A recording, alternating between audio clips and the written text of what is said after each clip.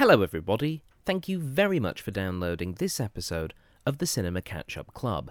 For more information, you can visit the Cinema Catch-Up Club's official Facebook page. Just search for the Cinema Catch-Up Club. Or you can visit our website, thoughtjarproductions.com.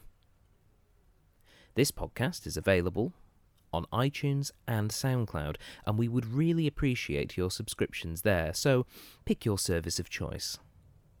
For more information about this and other podcasts we produce, please visit thoughtjarproductions.com. And now, for this week's episode.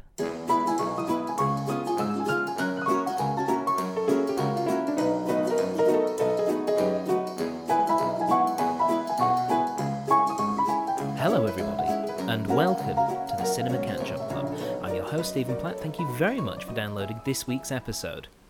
Coming to you from next to a kitchen! Woo! Yes, there is some spaghetti being cooked currently, but it should be done by the time that we come back to review the film. The film this week, coincidentally, it's The Big Lebowski. It's a comedy classic. Or is it a comedy classic? Let's ask our first guest who has seen the film, Mr. Luke Jago. Hi, Luke. Hi, Steve. Thanks for having me back. You're most welcome. Welcome to 2018. It's nice to see you in the future. I know. Woo.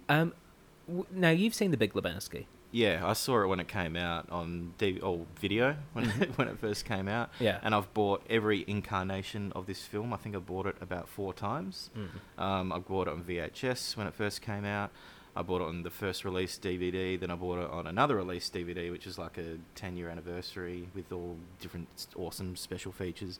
And then I bought it again on Blu-ray a few years ago. So I guess you could say I really like this movie.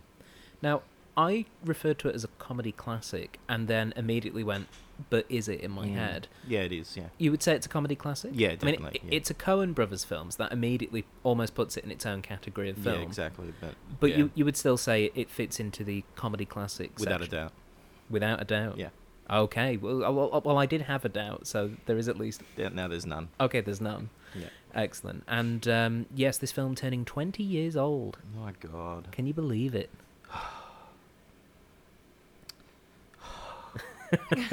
The sighs indicate maybe a sense of ennui. Joining us as our guest who has not seen the film and will be meeting the dude for the very first time, it's Rhianna Hall. Hello. And fresh from a week of improv D&D. Yeah. How are you? I'm feeling good. I had a pretty good night's sleep last night and the night before, so getting my energy again, but definitely still enjoying not doing anything in like a nice post-fringe kind of nap.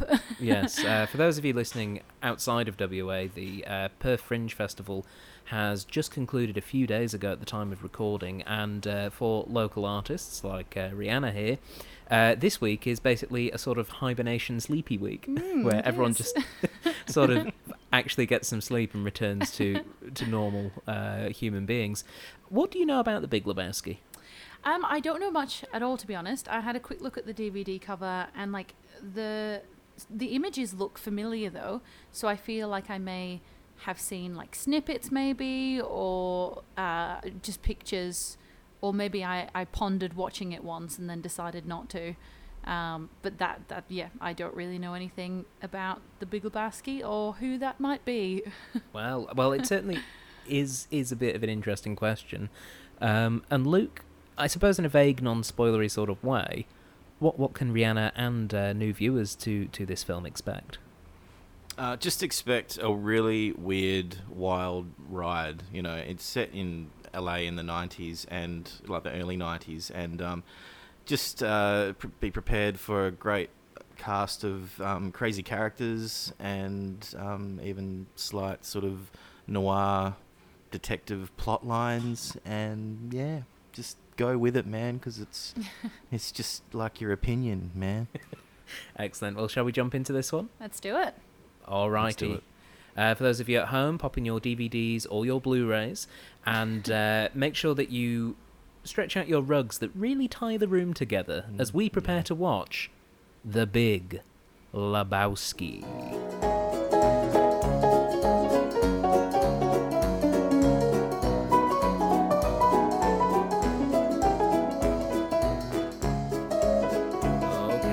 welcome back. We have just finished watching The Big Lebowski, and by we, I of course mean my guests, Mr. Luke Jago. Hey, man. And Miss Rhianna Hall. What was that movie? Let's jump right into it. Rhianna, what did you think? I'm confused. I don't know what I think. I like equally loved it and hated it at the same time. Okay. Yeah. Okay. Mm. So I'm currently gathering my thoughts at the moment about that.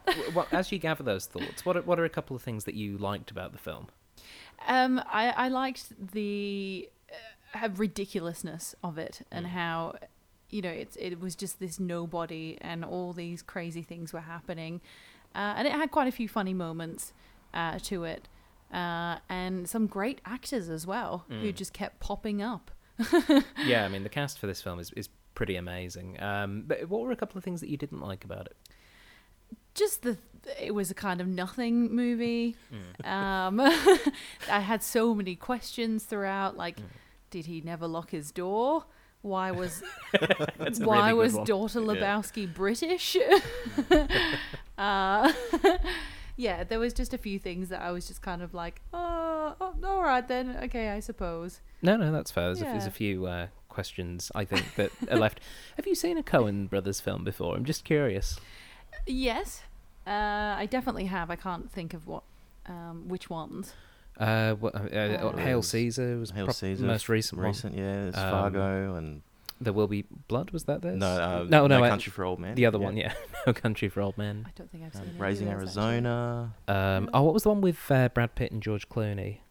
2009. Oh, yeah, Burn After Reading. Burn After Reading, yeah. Which is... I may have seen that one. Yeah, which is very similar feelings of what happened. Although Burn After Reading, I will admit, is probably my favourite of the Coen Brothers, just to get a sense. And obviously, Jago, you've seen a fair few of their works. Is this one your favourite?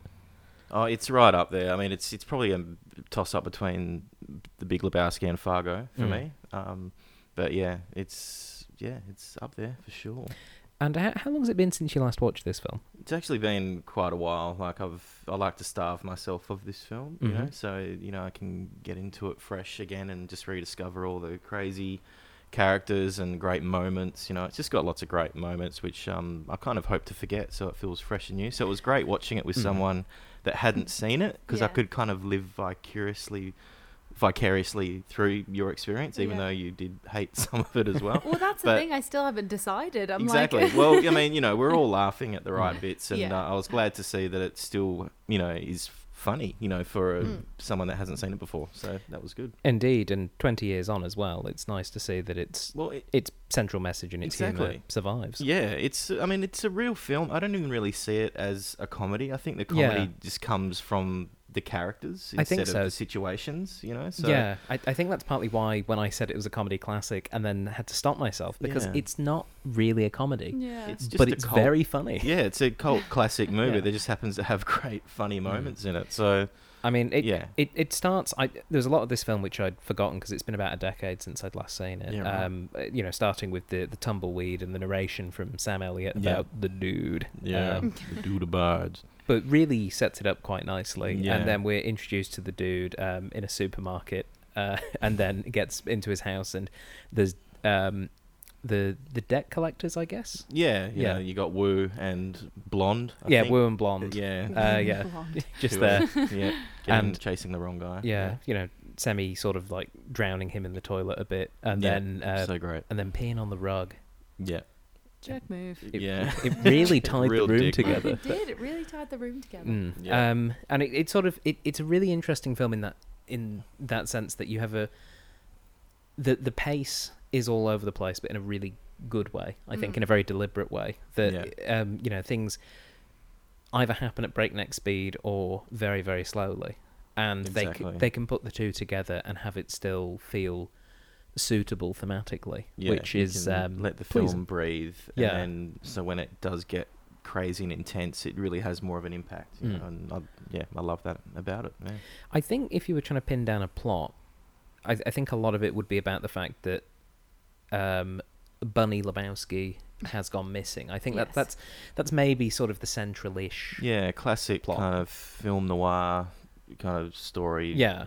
Like Yeah. if this was in the 50s, it would be, Yeah. the Big Lebowski is, Lebowski, his dame's gone missing.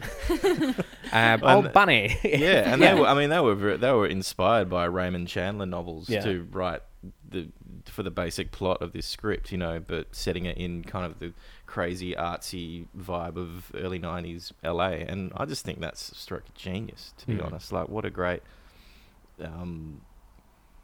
what a great setting to sort of have a modern Raymond Chandler-esque type detective story to go. It's just a great idea, and they pull it off so well, because it's like they are making a real film. Like, this is not a sitcom-y type of shot sort of film where you got, actors who are improvising and they use the best takes, and, you got Adam Sandler and, Jason Segel, what. It's a real film, it's shot really well, It by is. Roger Deakins, who's just like It's a a master cinematographer. it's a beautiful film. Yeah, I mean, this guy, he shot Shawshank and, Green Mile and the latest Blade Runner and stuff like that. And, they're shot choices and camera operating and all that. It's really good filmmaking stuff. Yeah. And they just have these great comedic moments that just pop from it, So I love so many aspects about this film other than just kind of the funny bits. Yeah, I mean, I personally rather enjoyed. Again, we have a lot of really great character actors in this. I really enjoy Philip Seymour Hoffman as Brandt, Mr. Lebowski's assistant, manservant. He was great. He's an assistant to Just this toadying sycophant. Oh yeah, just keeps up his ego for him. And, oh man, he's so funny though. He's so great. Rest in peace, Philip. Yeah, and it's been 4 years since that happened. That's amazing. Yeah, it took me by surprise the other day, because it feels like it only happened the other day, really. Yeah, well, yeah, it's still fresh in my mind. Yeah. But no, I mean, Philip Seymour Hoffman, great. I also really loved David Huddleston as the Big Lebowski. Just like, he appears in so many things, and he's always pretty much that same character, but it's always great. Yeah. He's just that kind of classic grumpy old man mogul. But yes, we have Bunny, who we are introduced to in that scene with the nail polish. Yes. American Pie's Tara Reid. Yes, and the green nail polish, and blowing on the toes, and then I think maybe that could have been a point for me, because it's classic early 90s films with, like, it's just not great to women. Like, they're either like bimbos or crazy. And I was like, no, it's a 90s film. Like, come on, Rhianna. Okay, so we'd say Bunny would be in the bimbo category. I think so, yeah. And then later on, Maud would be in the crazy category. Yeah, I think so, yeah. But then I don't know, Maud... Well, she's a feminist and an artist, like, and I thought at strong-willed. first they were going for that, but then it was like, oh, no, she's actually... like a pretty fun character, actually. No, she is really just really fun, and Julianne Moore is just clearly having a great time. I think it's one of her best roles. I mean, it's a small part, but I think that's one of my favorite roles that she's done for me personally. It was. I mean, I ended up taking a lot of notes on this film, but I almost feel as though there almost kind of wasn't a point. I mean, the film very much ties around the fact that you have this central friendship between the dude and his good friends, Walter, the Vietnam veteran, who is just absolutely nuts. You just can't control a guy like that. But how fantastic is John Goodman, though? I don't think, again, he hasn't been better as well, I think, in this movie. And he's always John great. Goodman is excellent. Well, in any Coen Brother movie, he's done quite a few, and he's great in all of them, but this is one of his best Was Oh ones. Brother, Where Art Thou, Coen Brothers? Yeah. I really like John Goodman in that one. Yeah, you saw that one? That was an awesome movie. Yeah. I loved that one. Yeah, and again, John Goodman's so great in that. He's great as the Cyclops Ku Klux Klan member. Big Dan. Yeah, but in this, he's just money, boys. Just absolutely like a volcano that is constantly about to erupt, and then opposite them is Donny, Poor old Donny. played by Steve Buscemi. I related to Donny so much.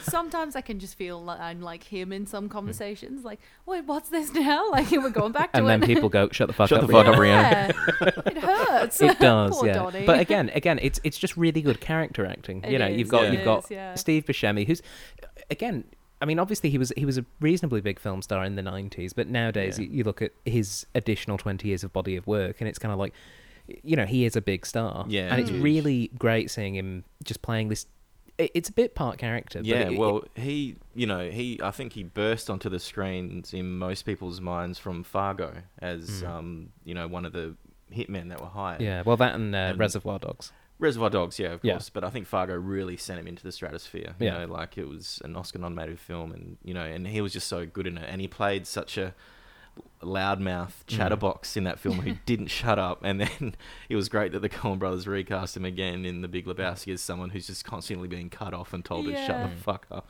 And I think that was a purposeful bit of casting there from the Coens, a little tongue-in-cheek wink. Yeah. Yeah, and it was lovely. And everything just sort of came back to that group of three friends, these three bowling buddies. And, the dude would go off and have a sort of crazy adventure relating to this kidnapping. Yeah. But then they'd all be bowling again and just discussing what's happening. Yeah, and so nonchalant about the events that have taken place. Like sometimes it comes back to Walter going, and what? Yeah. So what is the problem here? Yeah, She bowling. Supposedly it's her toe. Yeah. Yeah. She kidnapped you want herself. a toe? I can get your toe by 3 o'clock today. So many great lines in this movie. But yeah, so it's a really great, almost like a really great anchor, I would say, to this film, where the dude is going to go back and speak to Walter, just no matter how many times he messes things up, and Donny, and they're going to have those great conversations where they're kind of all just sort of talking over each other. Yeah, like 1-3 shot, and it's just so well scripted and obviously acted and blocked or whatever. Yeah, it's just great. Really strong performances. Every single line, every word is written in the script. Like even every R or man or pause. Very specific. I think the only line that anyone come up with on their own was human paraquat. Yeah. Of Jeff Bridges. Apparently he threw that one in there and they love it. Do you know what a paraquat is? I don't even know. Yeah. Sounds like a bird. It sounds a bird or a fruit. One of those. Yeah. It's a mix of the both. Yeah. Hybrid. So Bunny has gone missing, and so because of this, the dude is given a briefcase containing $1 million to essentially deliver the ransom. The ransom. Yeah. This gets messed up by the fact that he brings Walter along, and Walter, because he is just, I would say maybe like a Hollywood version of a Vietnam vet who's just constantly like flashing back to the war and just wanting to cause trouble. Good. Yeah. Throws out the fake bag with his underwear, and that gets taken, and they're left with $1 million, and they've not paid the ransom. I just love his plan. Like, okay, we're just going to wait, and we're going to grab one of them and beat it out of him. Yeah. And they're like, well, we can't. They're going to throw it off the bridge. And he's like, well, that messes up our plan. We can't. Yeah. No, we can't do that. I'm going to double back. Yeah. Oh, my God. So good. Apparently, that character's based on famous writer-director John Milius, who's known for doing, like, Conan the Barbarian, and he's, like, a real right-wing, gun lover type of conservative guy, and they've based his character on this guy. So he's played it well. It really has. I've just got the words Pomeranian to bowling written here as well. Definitely wasn't a Pomeranian. No, it was not. It was not. And I've got a feeling that the marmot that the marmot is not. It's not a marmot either. That's like a ferret. It's a ferret. Yeah, it's like nobody in this film knows what these animals are. I love that they just get things wrong, or everyone's getting things wrong all the time, but they're in their own head so much. But yes, we see so that goes wrong. We also see Walter pull a gun on Smokey in the bowling alley. Just Market Zero. Yeah. Market Zero. What's that great line? This is bowling, it's not Vietnam, there are rules. Yeah. Yeah. And so again, it's slightly tricky to follow in terms of a plot. The landlord turns up at one point and reminds him about the rent. Yeah. And he's literally only there so he can have that great dance performance. Yeah, he's just inviting him to his dance routine. What was that? Yeah. Again. Well, just another great scene of something weird going on where it removes the plot along as well. Yeah.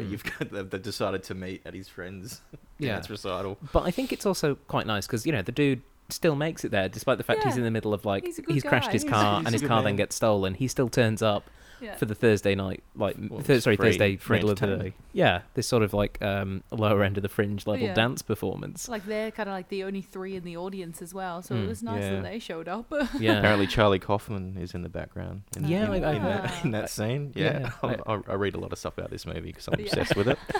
But yeah, apparently he's sitting in the background and he shushes them. Yeah. So Bunny gets kidnapped. They screw up the They screw up the handover. handover. We're introduced to Jesus the Bowler as well, just One as of the best introductions of a character ever, as far as music, editing, everything. Yeah, Beautiful. and the fact that it's a Latin version of Hotel California, Yeah. which we then establish Yeah. is an Eagles song, which is the hate of of our main character of So many the dude. links, so many layers in this film. It's Yeah. more So than many what you layers. think. It's, Yeah. I also, at that point, I was expecting Adam Sandler to crop up from somewhere because you already had Steve Buscemi and the guy Yeah. who plays Jesus. I was like, hang on a second. Oh, God, no. I Thank know where God. this is I going. think this was pre-Adam Sandler, though. So. Well, I mean, yeah. he'd had a couple of films, but he wasn't the Netflix film producing monstrosity that he is yes, these days. correct. Lord Jesus help her. Yes. Again, the dude's home gets invaded, but that happens again, so we'll get to that later. Obviously, the exchange goes wrong. When it goes wrong, they go bowling, but the car is stolen. They think Yeah. it could be towed. It's like, no, you know this was stolen. Yeah, we Yeah. know it was Yeah. stolen. He parked in the disabled spot. Like, come on, man. Yeah. Yeah, but we'd not established at the very beginning of the film that the dude is lazy. Yes, this is very true. So, if he sees a free spot like that, he'll be like, man, I'll just take that. It's Yeah. fine. So Yeah. maybe he got karmic comeuppance for that. yes. Losing the case, which potentially had $1 million in it. He gets a phone call whilst reporting the stolen car to the police from Maud Lebowski, Julianne Moore's character, saying that she took the rug back. The police are thrilled. They're like, hey. Yeah. That's Close the one file case on that solved. one. He goes and visits her, and then we have that amazing shot of her suspended on a giant swing, not wearing any clothes, and just like flicking paint Yeah. at this canvas. Another great introduction Yeah. of a Yeah. great character. But it also, without saying anything, it establishes that we have this sort of modern day artist Yoko Ono-esque character Yeah. who is going to help drive the plot forward, but is also just another weird person. Yeah. Someone to have some fun with. Yeah. and Just another watch. crazy puzzle piece. Yeah. And I think by that point, particularly this time watching it, but I think the first time watching it, you just sort of kind of go, this is what this film is. Everyone is a bit of a loony. I don't know if you felt like that. Oh, definitely. Yeah. Yeah. Did you find yourself accepting that, or did you find yourself pushing against it? Like, I just want someone normal. I don't think I necessarily wanted someone normal. I think it just wasn't a surprise. It was just like, oh, okay, another one. Like, Yeah. here we go. Yeah, for me it was a bit later on. The one that made me go, no, this is here we go, another loony. I guess would have been Jackie Treehorn. Yeah. His whole He introduction. seemed normal at first. True, but Ish. his whole introduction with the film shoot on the beach Yeah. with the Yeah. topless girls on the big trampoline thing, What do and you then he call just those? walks out of the shot, And it's beautiful slow motion, Yeah. silhouetted, and then Stares into the right into shot, the camera right at the and says, yeah, "Hi, Jeff." I'm Jackie Treehorn. But we're getting slightly ahead of ourselves because Maud gets in touch and says that she took her rug back because it had sentimental value. Yeah. And also doubting very much that Bunny has been kidnapped, saying that... also revealing that she appeared in pornographic films previously, specifically Log Jammin', which is One of the best porn titles I've ever... Well, it's the only one I've ever seen, Obviously, but yeah. what a great title. What a great Moving title. on. Yeah. Although none of them appear to be lumberjacks, I've just realised. So anyway, I'm here to fix the cable. Yeah. Bangs the TV top. What do you think happens now? He fixes the cable? Yeah.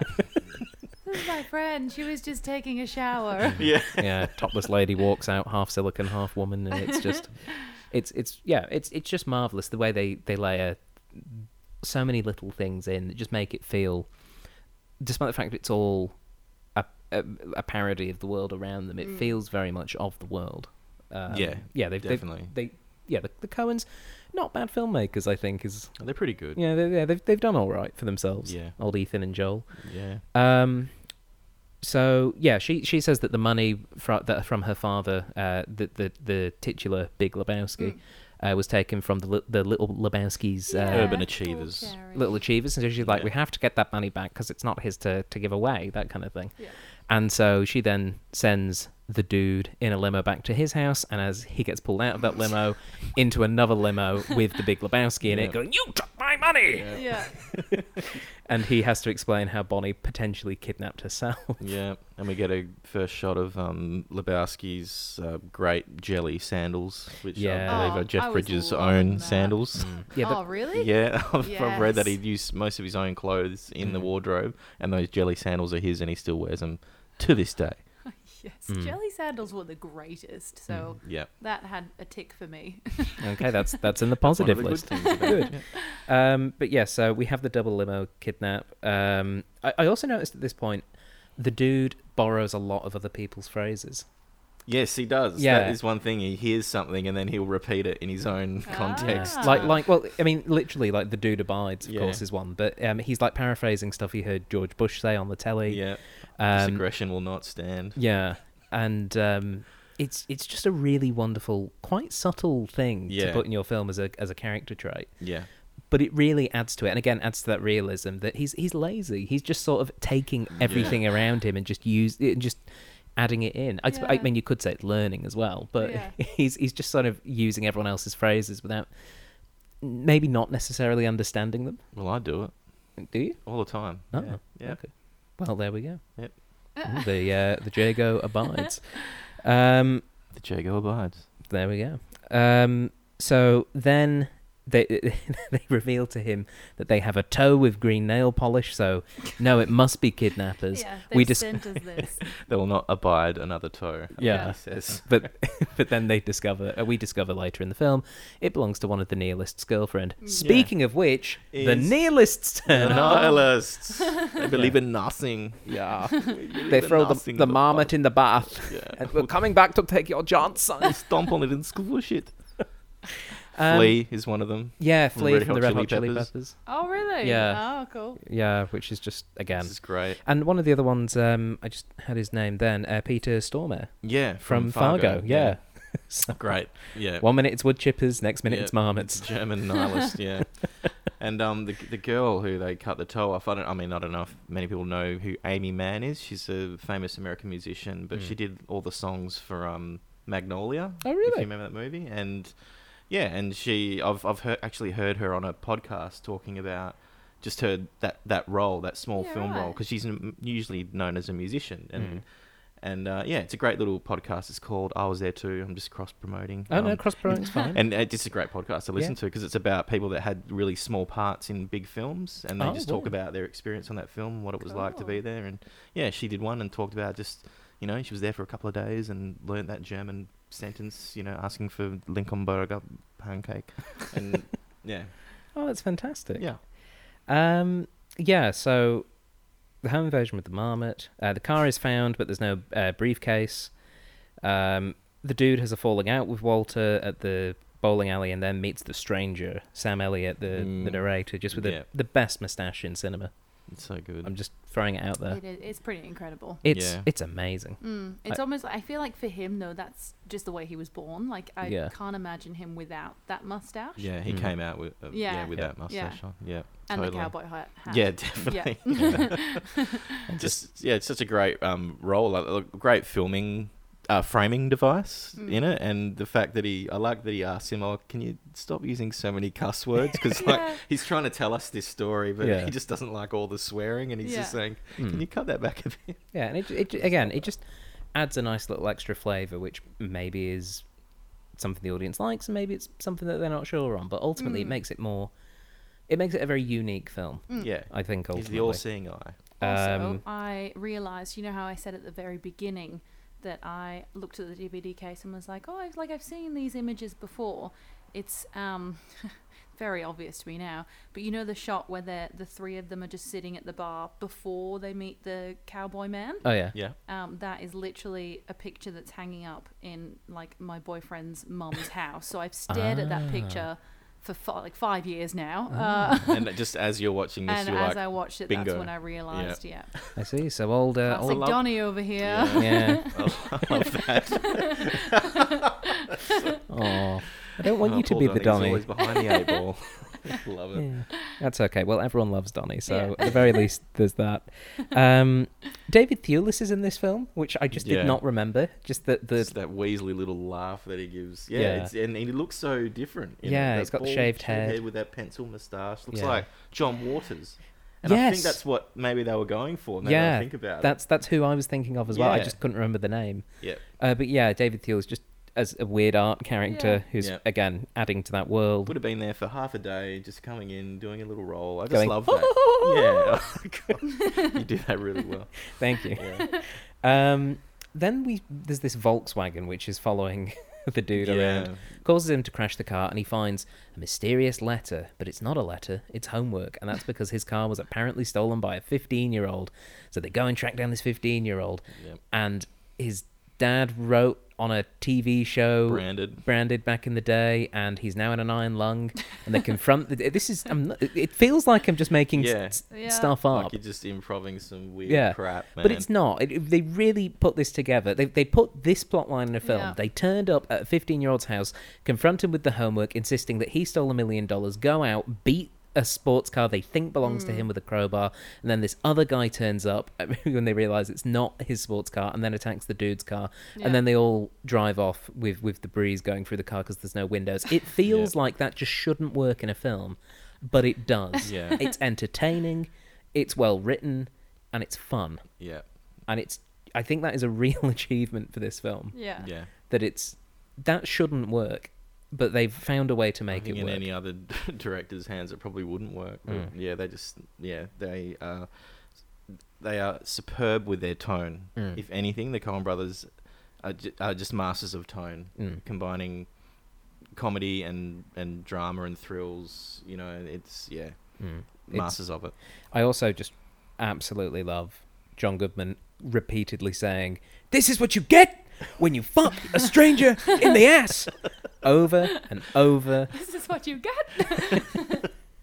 It's at that point you're thinking, this isn't the teenager's car. I think I actually said that out loud. I was like, I looked at you guys and was like, I know where this is going. But it's so satisfying when it does go that way at the same time. Then yet again, the dude's house is home to the goons from the start of the film, who are Jackie Treehorn, who kidnap him and take him to meet Jackie Treehorn, who then draws a dick on a bit of paper.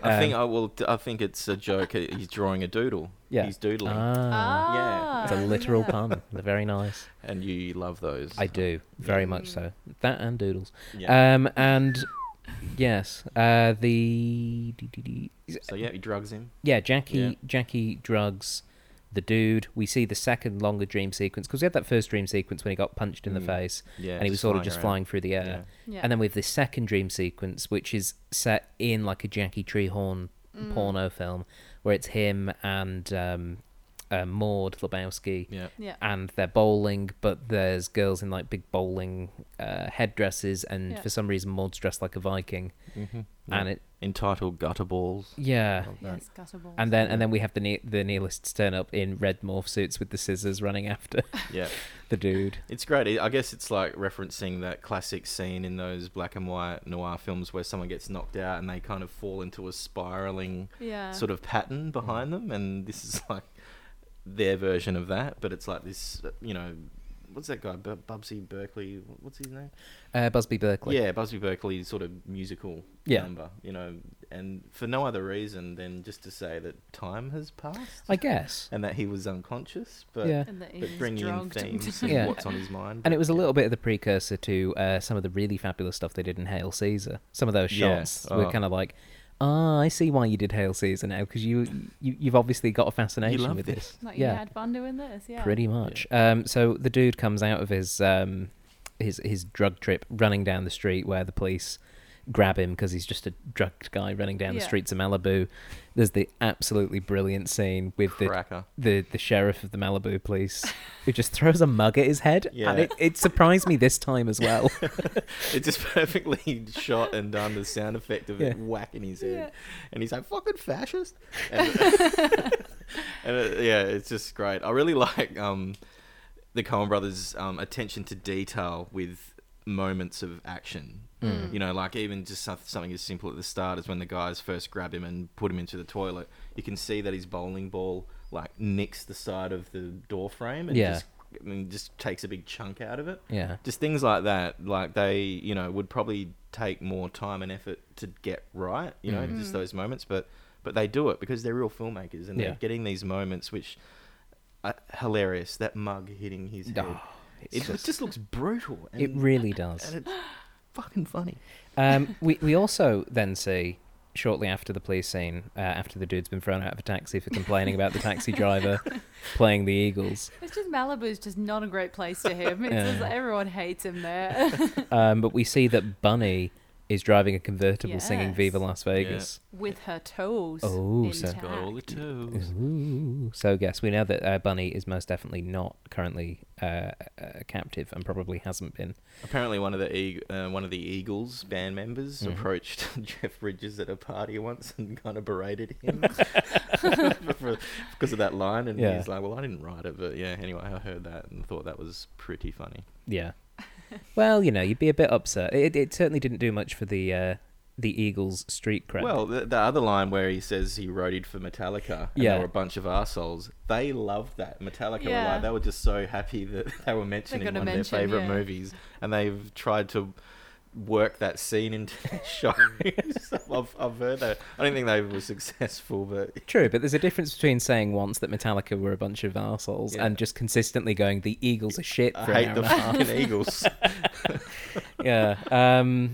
So, and speaking of, the Metallica line comes in a scene after the dude has returned home to find his house completely wrecked, but Maud is there and she demands that he makes love to her. Yeah.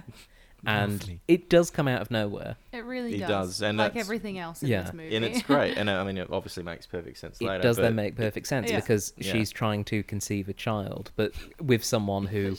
that she won't see socially. Yeah. And I just love her, like, in the bed, like, holding up her knees and cradling herself and wriggling around. You kind of know what she's doing as well. You're like, is she doing that? Okay, then. He's like, what is that, yoga? And she's like, no. And everything's just very matter of fact. Yeah. And although I do love Jeff Bridges' spit take. The spit take. It's one of the greatest spit takes I've ever seen in history, including those old cowboy shows and everything. It just... just think about it now. I'm laughing. Yeah. Oh my God. Yeah, again, just very funny, but very... It's not completely nonsense. Yeah. No, you know, everything has a place. It's like formulated nonsense. Like, yes. Yeah. Controlled chaos. Yeah. The dude then goes out because he's going to get Walter to take him to confront Mr. Lebowski. But when he goes out in the street, the Volkswagen is out there, and it turns out there's a brother Seamus, which is another term for a private detective. I just heard that. I just read that the other day. Yeah. I love that. Yeah, and brother Seamus. The dude is just so confused. You're an Irish monk? Yeah. And that whole Volkswagen thing as well, that's a reference to their first debut film, Blood Simple. There was a similar character, a PI type, who drove around in a Volkswagen in that movie as well. So I think it's a nice little nod to their first film that they made. That is cool. Yeah. Other than that, was there like a proper purpose in the film? Like, could that scene have Not be in there? Yeah. I think so. Yeah. I mean, that's the thing. All it really brings up is, you know, him just saying, "Stay away from my lady friend. She's not my special lady. She's my lady friend." Yeah. I'm just trying to help her conceive, man. Yeah. I love how he's accepted it at this point as well. Yeah. He's like, yeah, okay, this is where I think now. it just, I guess it sets up the whole like Bunny thing, you know, like where is she? But in the end, he's just working for her parents who want her to come home. I mean, it doesn't need to be in the film. That's why, like scene after scene, they're just great, funny scenes that you just get to meet people and hear funny things. Yeah. And I think it does that thing of building the world out as well. And totally. I think, to be honest, that detective might be the only character that isn't fully relevant, but it might. That's what my thought was anyway. Yeah. But my thinking is also that it might be relevant in terms of the tonality of the fact that this is sort of like your traditional 50s detective story. It makes sense to have an actual PI. Your red herring, and then so when it's proven otherwise, and yeah. So, but you're right. It does feel a bit. Oh, that's. I mean, this is a weird film, but that was weird. Yeah. But was also perfectly fine. Yeah. Nothing particularly wrong with it. Walter picks up the dude. They go to confront Mr. Lebowski to find that Bunny has returned, having crashed her convertible into the fountain. Yep, dancing around naked. Yep. Yeah. Walter's unhappy and exhibits that unhappiness by pulling Mr. Lebowski out of his chair. Well, he's a goal bricker. Yeah. You know, he's a fucking phony. Yeah, saying basically like, he's like, I know spinal injuries. This guy's not. I know He's phony. This guy fucking walks. And just throws him on the floor. And obviously, Mr. Lebowski starts crying because this is very upsetting assault. And Walter's just stood there, just like, well, let's just go bowling. Yeah. And then they go bowling. All the stuff about, is it the Shabbat? Shiva Shabbos. Shiva Shabbos. Yeah. That I can't do things on Saturday. Yeah. Again, fun, just extra additional character building thing that they do nicely. But when they leave the bowling alley, the nihilists are there, having destroyed the dude's car. It's finally destroyed. One of them has a sword. Walter picks a fight with them. Throws a bowling ball at Flea. Yeah. And takes him out. Yeah, that really hurt. Yeah. And so they have this fight, bites a guy's ear off. But then Donny's on the ground and he's lying on the ground. He's been shot. No gun. There was no gunshots, dude. No shots were fired. Yeah, he's just having a heart attack. But Donny has a heart attack. He does. He does. And I noticed something for the first time when he, just before that scene, they're bowling and Donny in slow motion goes for his bowl. And you think he's going to knock all the pins down, but one slightly remains. And he's always hit strikes throughout the whole movie, and this one time he hasn't. And then when he sits down, you kind of focus on the other two and they're talking, but he's kind of looking at his hand and shaking it, and it's a bit tingly. No, I didn't notice that. Yeah. You know, like when you have a heart attack. Yeah, exactly. And that's the first time I noticed it, actually, watching it today, because I was looking at him, just seeing what he was doing. You know, and he was, It was already coming on. Yeah. Say, for me, watching it this time, obviously being aware that Donny was going to die of a heart attack, it was the sound after he didn't knock the bowling where everything goes fuzzy. Yeah. And almost like, when you're very dizzy and your hearing's not quite right. And that's another one of those heart attacks. That Private Ryan moment. Yeah. When it's all like... And I noticed that a lot more, knowing that obviously Donny dies pretty soon, which was, again, one of those things where it's like, that's interesting. Yeah. So they've... Nice touch. Yeah, it's a really nice touch. Donny obviously dies. The dude and Walter argue with Francis, the mortuary worker, about the price of an urn. They end up just getting... I am totally behind them. Yeah. Yeah. Just getting a tin from a fast food restaurant. Yeah. Is there a Ralph's nearby? $180. Yeah. It is our most modestly priced receptacle. It is not modest.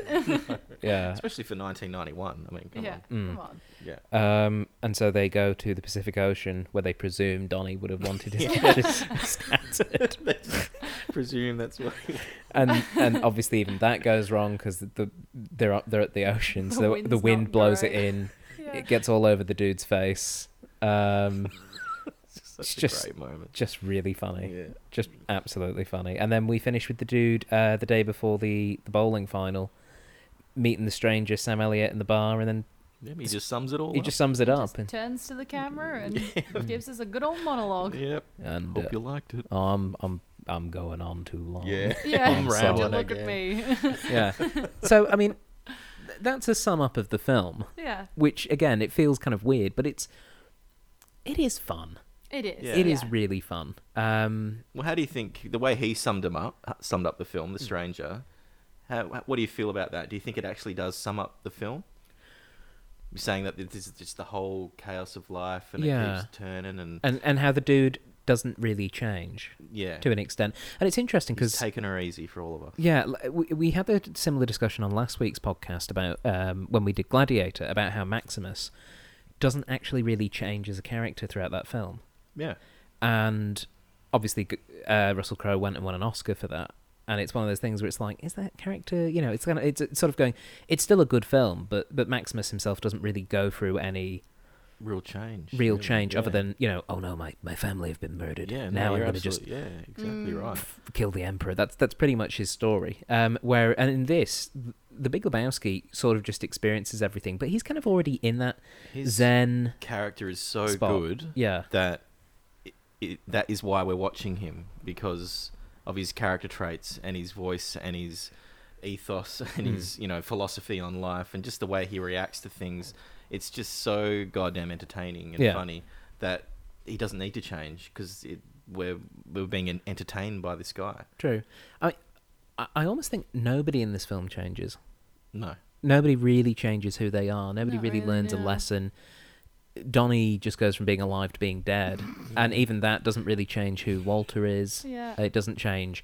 Mr. Lebowski doesn't really have a big change. Neither does Bunny. Do you think Walter maybe changes at the end when he just keeps saying, I'm sorry, when the dude is just going off at him and saying, what has anything got to do with Vietnam? And he's like, I'm sorry, and just hugs him. And I think that is like a genuine look at their friendship. Like that's why they're still That's how they friends, work, because they have those moments. Possibly. I think it's possibly for me. I think I would have need to have seen a bit more later on, like maybe post the bowling match. Yeah. Because it could be, the emotion of the fact they've just said goodbye to Donny as well. Yeah. I guess you just assume that they are exactly the same. Yeah, that's my feeling anyway. You don't really get a sense that Walter is still going to be talking about Vietnam. Oh. He's still going to have this thing for his ex-wife Cynthia. He's still going to be just a weird dude. Jewish. He's like, you return a library card? Yeah, you converted when you're married. Yeah, and 5 years ago you were divorced. And he's just like, you stop being Jewish? Yeah. Do you hand in your license? Do you get a new license? No. What's that? You're dwelling in the past, and it's like, Jewish. Yeah, from Moses to what was it? I can't remember the quote, but that was so good. I know what you. Yeah. I know which. We've all just watched the film. You know the line. Yeah, you Yeah. know what we're talking about. Would you guys like some trivia? Yes. Sure, hit me with it. Okay. I'm going to pick through the bits of trivia which Jago has not mentioned yet so far. Yeah, I'm sorry. I'm just. No, it's all good. Sometimes it's love nice looking if at it's this movie. natural and it's filtered in like that. Yeah. Before filming a scene, Jeff Bridges would frequently ask the Coen Brothers, did the dude burn one on the way over? If he had, he would then rub his knuckles into his eyes to make them appear bloodshot. Yeah. So I just like the idea of just Pure Jeff method. Bridges just going, Like, rubbing his "Alright eye. then." Daniel Day-Lewis. Yeah, Yeah. pretty much. No, it's Man, okay, Brando. Daniel Day-Lewis playing the dude. dude. Though. I would love to Amazing. see that. Well, they used to have actually. Well, maybe once they've done this, where in LA, Jason Reitman, the Ivan Reitman's son director who did Juno and stuff like that, he has set up viewings. What do you call it? I guess it's kind of just a whole bunch of actors on stage, and they performed the entire script of The Big Lebowski with like Seth Rogen as the dude and just a whole bunch of things. I've only read about this. It wasn't allowed to be recorded. It was just kind of one-off event wow. where, if you got lucky enough to get a ticket, you could go along and see it and just see how they could reinterpret the movie in a different way with a different performance from these really good actors, and I just love that. That's something I would have loved to have seen. Yeah. In an early draft of the script, the dude's source of income was revealed. He was the heir to the inventor of the Rubik's Cube. I did wonder. That's great. I mean, we assume, because it's not mentioned, we assume that he's on welfare or something. Yeah. Right? But that's hilarious. Yeah, but apparently it was Joel Coen's idea, but they dropped it pretty early on. Yeah, well, probably good.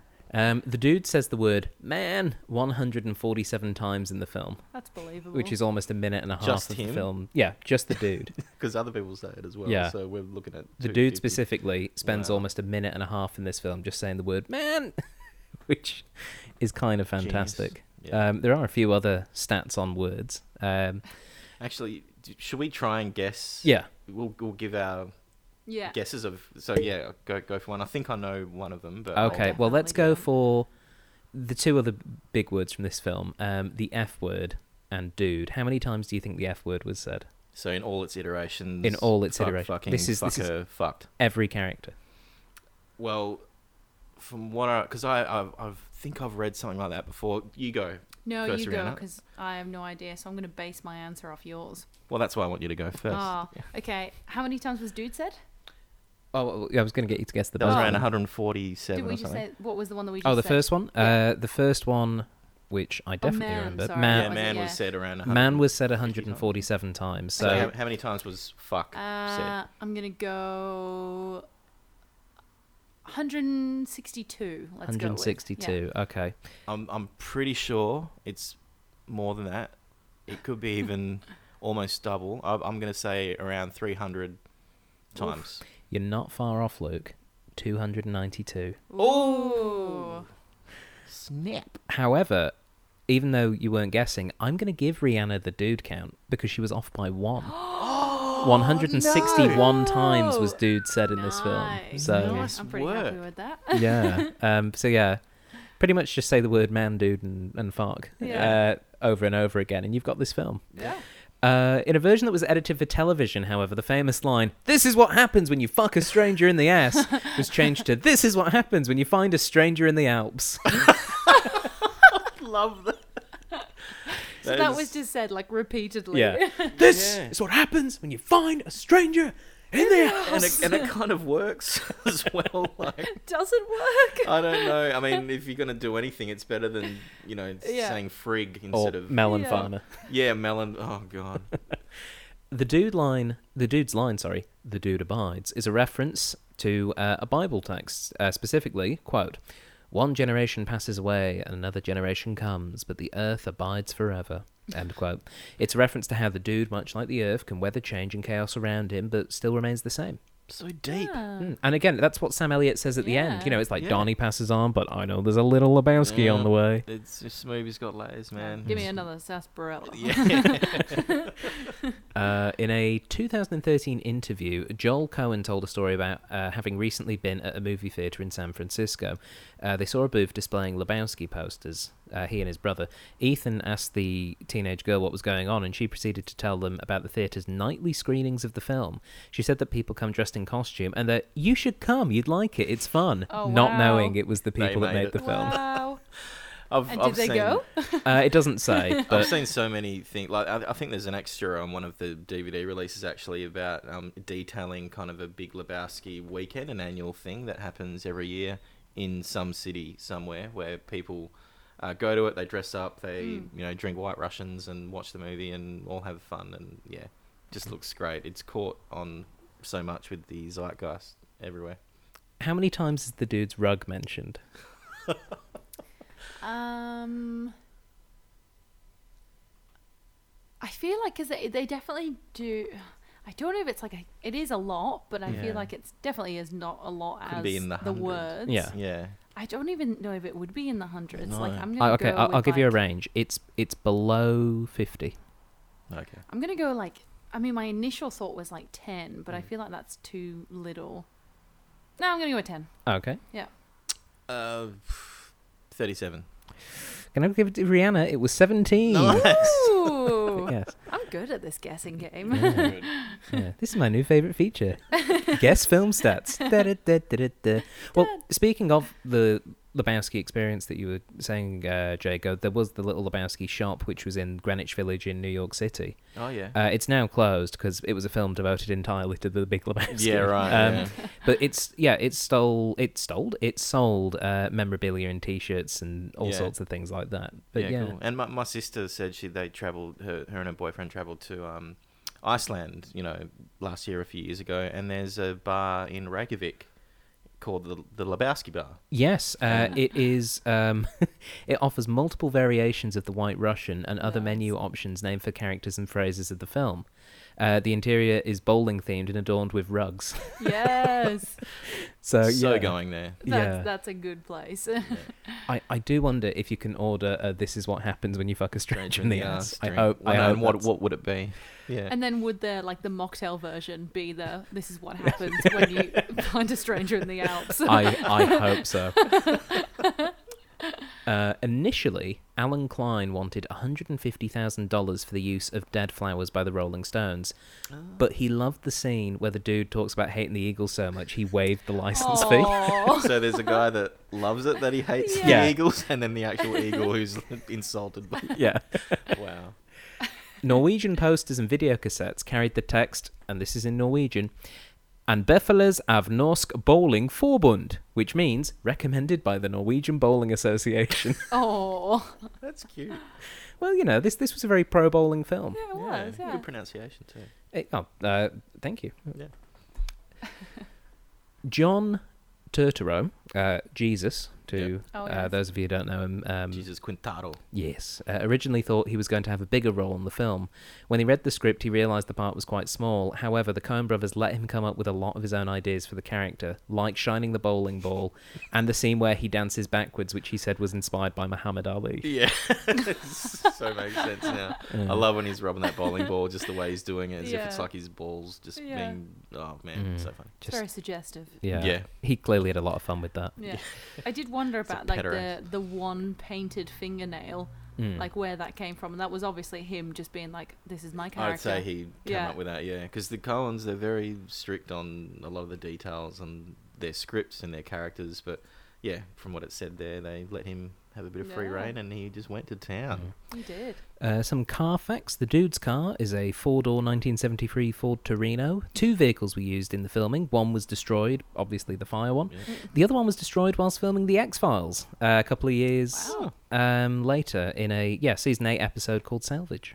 Oh, there you go. The other fact is that in the original script, the car was meant to be a Chrysler LeBaron, which is one that Jeff the Dude Dowd, who the dude is based on, originally owned. Right. But the car was not big enough to fit John Goodman, so they had to change it to a Ford Torino. Yeah, right. Yeah, I mean he's a big boy, John. He's a big guy. But they had to change the car because unfortunately they couldn't fit him in it, which is a slight shame. But also, he's lost a lot of weight now, so good on him. True. If they did it now, he'd be fine. They did a remount. Yeah. If they did a second Big Lebowski film, that would be pretty great. Which John Turturro apparently was going to do at some point. He was pushing for it. Yeah. He wanted one all about Jesus, but the Coens were like, we don't do sequels. I'm glad that didn't happen. Yeah. According to Alex Bleth, who wrote the book The Dude Abides, on his time spent working as an assistant to the Coen Brothers, casting the role of Jeffrey Lebowski was one of the last decisions that they made before filming. Some of the names that they tossed around for Jeffrey Lebowski included Robert Duvall, who wasn't fond of the script, Anthony Hopkins, who passed since he had no interest in playing an American, and Gene Hackman, who was on a break at that time. So this is not for the dude. I think this is for the Big Lebowski. The Big Lebowski, yes. And a couple of others that were considered include Gore Vidal, which would have been amazing. Wow. Andy Griffith and Ernest Borgnine. Oh, jeez. Their ultimate choice would have been Marlon Brando. They knew they were never going to get him. So the Coens amused themselves by just quoting the script whilst trying to do Brando impersonations. Like what? I can see there's a line that they said. Yes. Strong men also cry. That was really good. Thank you. I've not tried doing that before. Strong men also cry. You can edit that. No, that's lovely. No. As I said before, the film's overall structure was influenced by the detective fiction of Raymond Chandler. Ethan Coen said, "We wanted something that would generate a certain narrative feeling, like a modern Chandler story, and that's why it had to be set in LA. We wanted to have a narrative flow, a story that moved like a Chandler book through different parts of the town and social classes. The use of the stranger's voiceover also came from Chandler's work, Joel remarking, he's a little bit of an audience substitute. In the movie adaptation of Chandler, it's the main character that speaks off-screen, but we didn't want to reproduce that.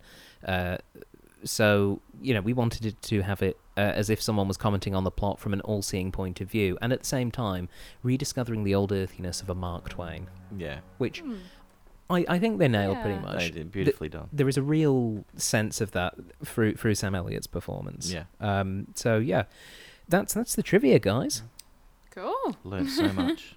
Which means that all we have left to do is to score the film. Ooh. So what we'll do, Rhianna, because this was your first time watching, Yes. you get to score the film first. Okay. What score would you give The Big Lebowski out of 10? I think originally, just after watching it, it was going to be a bit lower because, as you guys know, I was on the fence. But now, just kind of recapping a bit, like it was, some bits were put up for me. Mm-hmm. It's still not like a great score, but I'm going to give it 7 fake toes out of 10. 7 fake toes out of 10. What would you give it? Look, I couldn't go anywhere under a 9.5 plus another half. So 10? Yeah. So I'll give it 10 Pomeranians out of 10, I think. Yes. No, that's. I think that's perfect. It's about nostalgia for me as well. I was only 16 when I first saw it and loved it straight away, and it kind of was the first movie that introduced me into the Coen Brothers world, you know, and then I started seeing all their back catalogue. So, you know, it's got a sentimental place in my heart, and I could watch it anytime, and it was a pleasure to watch it with someone that hasn't seen it tonight. So thank you, Rhianna, for that. No, thank you.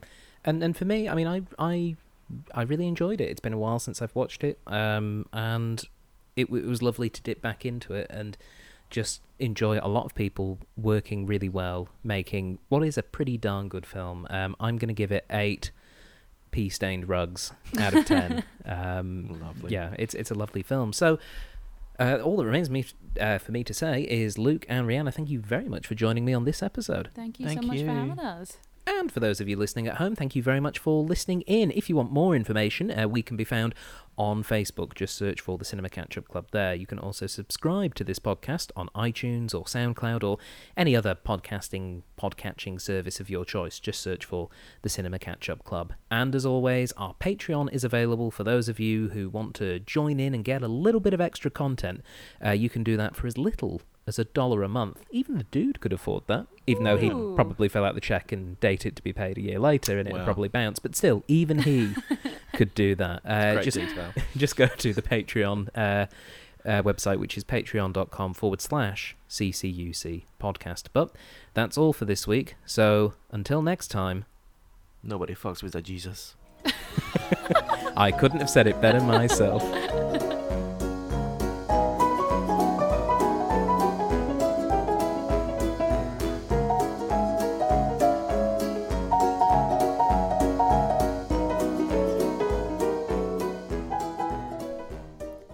You have been listening to a Thought Jar Productions podcast. For more information, please visit thoughtjarproductions.com.